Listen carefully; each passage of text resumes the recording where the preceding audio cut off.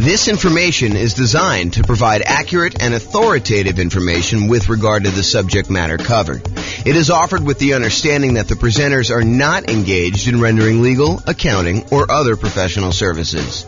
If legal advice or other expert advice is required, the services of a competent professional should be sought. Welcome to the Arvada Real Estate Investing and Real Estate Financial Planning Podcast.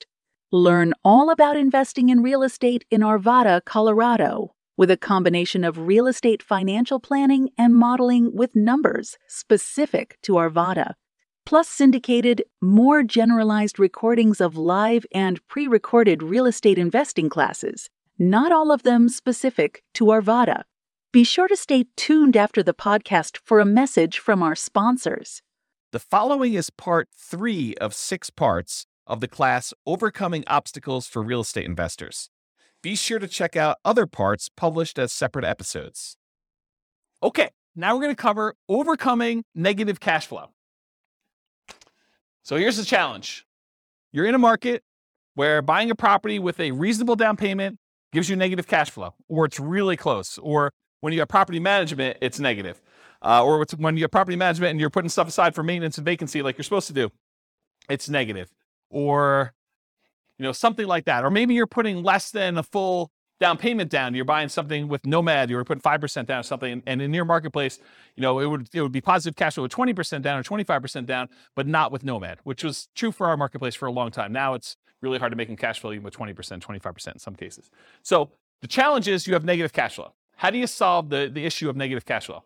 So cash flow equals income minus expenses. So just like we did with down payment, we're now going to talk about 2 approaches to solve this particular challenge. We're going to look at different ways to reduce expenses, and we're going to look at ways to increase the income on properties. Okay? So for my brokerage business, I was a real estate broker. I still have a license, but I'm not really doing a lot of stuff. For my brokerage business, I created 2 new trademarked terms. So you guys can't go and steal these. But 2 new trademark terms I used. I had a lowest monthly payment guarantee, and I had a maximum cash flow guarantee.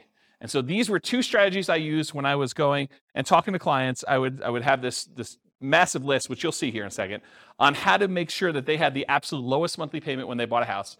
And then we'd have a separate checklist for how to make sure they had the maximum cash flow on a property when they did that. And I would offer them a guarantee on it. So there's some type of guarantee. I'm not going to talk about the details because I don't have time. But those are the 2 things I did. So what I'm going to cover tonight is based on those 2 ideas. Now, super important note. Not all of these can be used. And in fact, some directly contradict each other. So one might say you're going to, charge yearly for a rent, or you're going to charge monthly for rent, or you're going to do something else. So they're like opposite ends of the spectrum or something. Some are extremely rare and uncommon. I'm just sort of including it to be comprehensive. And you can use what you can to optimize for your unique situation. So pick and choose what works for you, ignore the rest. This is sort of a checklist for you to go down and do it. In fact, I have a checklist. I think it's called something. How to improve your cash flow checklist or something like that. I don't know. Someone will remember it. I'll put the links to downloads in the show notes for people. Okay, so let's talk about reducing expenses. Here's part 1. This is pretty comprehensive. It's a pretty big list. So I'm just going to ask you the questions. You think about them. So can I put more down to reduce the amount I'm borrowing? You borrow less, your payment's going to be less. Can I put more down to improve your interest rate, lower loan to value?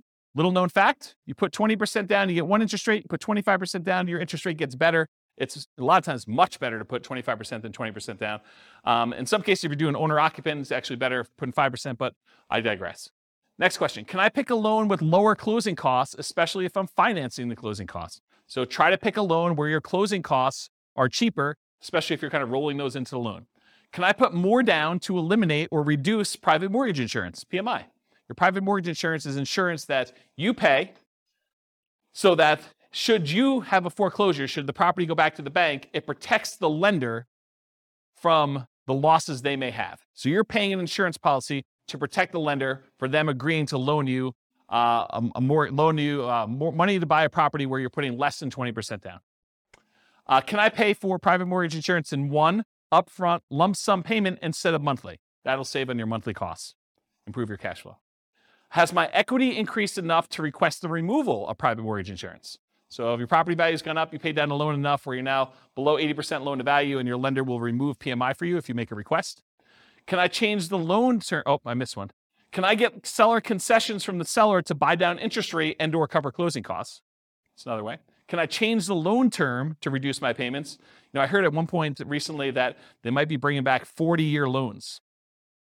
Yep, so 40-year loans. So someone says that they're here now. So if you do that, you increase your loan term, you might actually have a lower monthly payment doing that. If you were considering doing a 15-year loan, you could do a 30-year loan, which is much more common. Can I get an interest-only loan where you're not paying any principal each month? That'll lower your payment pretty considerably. Can I get a negative amortizing loan? Not that I would recommend this, but you can get loans where you're not even covering the amount of interest that is accruing on the loan and that your mortgage balance is actually going up each month. So it's negative amortizing. The mortgage balance is going up instead of the mortgage balance going down, which is a regular amortizing loan. Can I change the loan term to reduce my interest rate? Sometimes if you go to a 15-year loan, the interest rate's better. Can I get an adjustable rate mortgage to lower my interest rate? And actually, Austin was going to remind me, I think this is probably the appropriate time to say it, but a lot of mortgage companies, mortgage brokers now are recommending, just because of the nature of our market, some of these like a 1 year at one interest rate, the second year at a different interest rate, and then by the third year, your interest rate is the normal one for the rest of the 28-year for a 30-year loan. And so this is a way to kind of improve your interest rate. But the question I had on here is, can I get an adjustable rate mortgage to lower my interest rate? And I sort of think that's somewhere between buying down the rate and doing a lower one. I should probably put that on there, its own separate one. Hopefully I'll remember to do that myself too. Maybe someone wants to email me if they don't see it on here. Can I get the seller to carry back some owner financing to lower my loan to value with the primary lender and reduce my interest rate? So maybe you can get the seller to carry back in second position where the lender's still willing to do the loan, and that could get you an overall lower monthly payment. Can I improve my credit score to get a better interest rate? Can I set up automatic payments to get a better interest rate? I've heard some lenders will like to reward you by setting up automatic payments, especially if it's from their bank, and they might give you an 1/8 of a point benefit to your interest rate if you do something like that. Can I get a better interest rate if I have additional accounts, more money deposited with the lender? Some lenders may do that.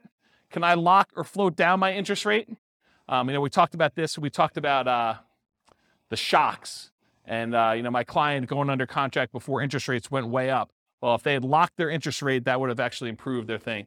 Or float down the interest rate is where interest rates are headed down and you are able to get it lower if the interest rates drop by a certain amount between when you initially locked your rate and when you close. Can I add a family member or a friend to the loan to get a better interest rate? Maybe your credit score is such that if you had someone else as a co-signer, it would actually improve your interest rate. And then on the counter side of that, can I remove a weak borrower to get an interest rate? So you and your new spouse are in love and they do not have a really good credit score, but you are committed to buying a house together. Well, it might be better for you to buy the house yourself and then add them to title. Go talk to an attorney and add them as an owner to the property, but they're not on the loan because it would actually hurt your interest rate to do so. Where was I here? Can I partner with someone to get better loan terms? So could partner with a better qualified person. Can I find another lender with better rates or fees? Have rates dropped enough for me to refinance and get a better rate?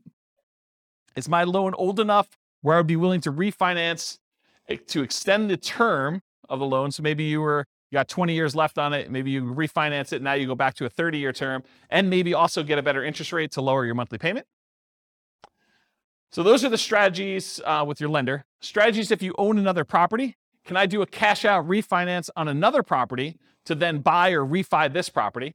So you got a lot of equity somewhere else. You pull money out of that one. You use it to put 25% down and maybe instead of 20% down to get a better interest rate on the one you're buying. Does it make sense to cash out refi another property to put a larger amount down on this property? I think that's what I just said. Should I do a rate and term refinance in order to get an overall better monthly payment before financing this property? So maybe you're going to go over the 10 loan limit, or maybe you're going to go over some other limit that the lender has where you go into a different pricing tier and you want to go and refinance another property to improve cash flow on that before you go buy this one and kind of lock yourself in where you can't quite do it as easily after that. Any questions on this so far? Searching for homes, can I search for properties where the seller is willing to include seller concessions? Seller concessions is money that the seller is willing to provide to you when you go buy a property that you can use for closing costs, including buying down the interest rate in your loan to make it a better interest rate. Can I search for less expensive homes, as another example? Making offers. Can I offer less to reduce my purchase price? If you offer less and you're able to buy the property for less, you end up borrowing less, you end up paying less in monthly payment. Can I ask for seller concessions to buy down my interest rate? In some cases, it may be better for you to take the money and ask for seller concessions instead of a discount, because the amount you would save monthly payment-wise is better for you to have used that money to buy down your interest rate than to get a discount. Is the seller's loan assumable and has a better interest rate than I can get now? This is going to be true for a little while. We've got a whole bunch of really good low interest rate loans out there. This could be a strategy you might want to employ. Would the seller consider wrap financing, and would that be better terms than I can get now? So offer to do some creative financing with the seller, see if they're willing to do that. Can I buy the property subject to the existing financing, more appropriate wrap financing, where you're able to do that? Can I buy the home on installment land contract, get better terms? Can I get private financing with better terms from family or friends? Maybe grandma wants to loan you money for 30 years at 3, 4, 5% because she's got it in the CD. Can I pay cash for closing costs to keep my monthly payment lower than if I finance them? And finally, on the making offers point, can I buy properties that do not require rent-ready or fix-up costs and use that money as down payment, or to buy down interest rates instead? Any questions on this list? Is this helpful? Seeing all these? So instead of buying a property that needs paint and carpet and all that other stuff, and you're going to need $10,000 after you close, use the $10,000 to go buy a property that doesn't need that work and buy down your rate instead. Owning and managing property, can I correct incorrect information with the county assessor about the condition or the characteristics of my property to lower my property taxes? Can I contest property taxes when appropriate to keep my property taxes minimized? Can I vote appropriately for changes in taxes that affect property taxes? Can I manage the property myself and still keep up with the latest laws, best practices, and compliance issues? Save on property management fees. Can I shop around to get high-quality property manager with reasonable fees? Can I maintain my property to minimize time between tenants? Can I insist my property manager utilize best practices, marketing early, raising rents with each lease renewal, etc.? Can I review my property management statements carefully for mistakes? Can I raise my property insurance deductible and take on more of the property insurance risk personally? It's a trade-off, right? Because when you have a claim, you're probably paying for that. But if you feel like you need cash flow now for certain reasons, you may want to do that. Can I add or remove people from my property insurance policy to improve the rate I'm getting? Property insurance is based on credit score partially. Can I evaluate the exact property insurance coverages to make sure that you have appropriate level of coverage? Maybe you're overinsured, maybe you're underinsured. Can I compare insurance rates to keep insurance premiums competitive? Can I make sure tenants and tenant buyers have renters insurance? Can I get a discount paying for HOA insurance or other bills in advance? In some cases, you can get a discount by doing certain things in advance. Can I sign up for auto pay on utilities to avoid any per bill fees charged by utility providers? And can I use quality replacement maintenance materials to lower the overall cost of maintenance over time? Any questions on this one? Helpful stuff? Good. All right, so we just covered all the different ways to kind of reduce expenses. And we primarily focus a lot of stuff on mortgages because that's one of your largest percentage-wise expenses on a property. Now we're going to talk about ways to increase income.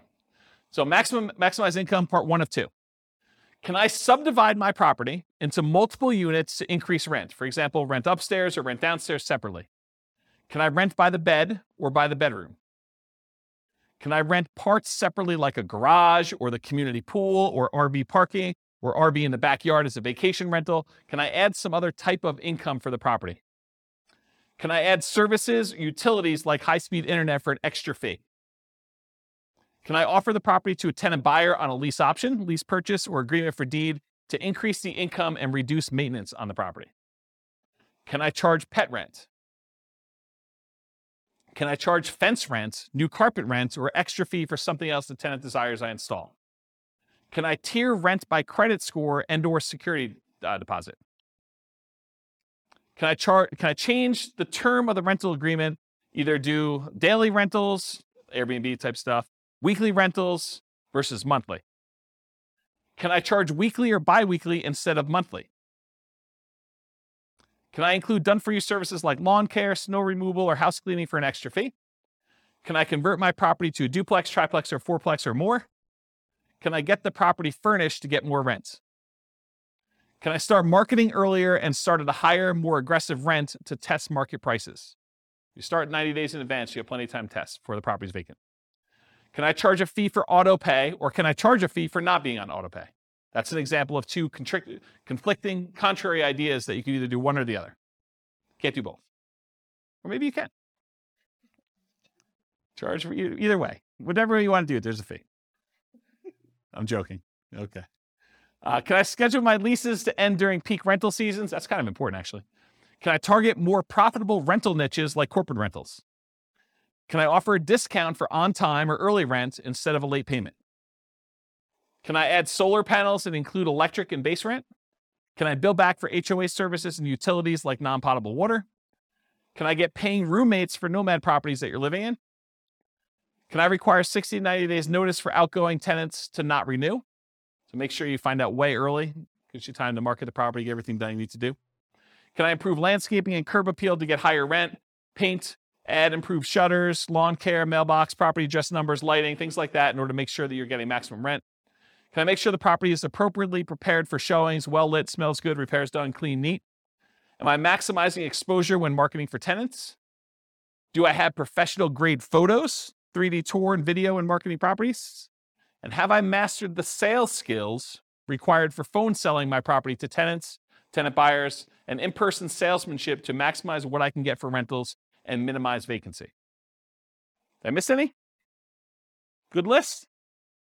This concludes part 3 of 6 of Overcoming Obstacles for Real Estate Investors. Listen to the next episode, part 4 of 6, on qualifying for loans. With home prices up, mortgage interest rates up, and rents up, but not quite enough to counteract the higher prices and interest rates. Cash flow on rental properties in Arvada is harder than ever. Book a call with the Real Estate Financial Planner to apply our proprietary 88 strategies to improve cash flow on your rentals. See the show notes for a link to schedule your call and improve your cash flow today. If you're a real estate agent, lender, or professional in Arvada that wants to help our real estate investor listeners, consider reaching out to learn about collaboration opportunities with this podcast. We'd love to add more value to our listeners by having you assist our investors buy, sell, and finance their real estate investments. See the show notes to schedule a call to discuss collaboration opportunities.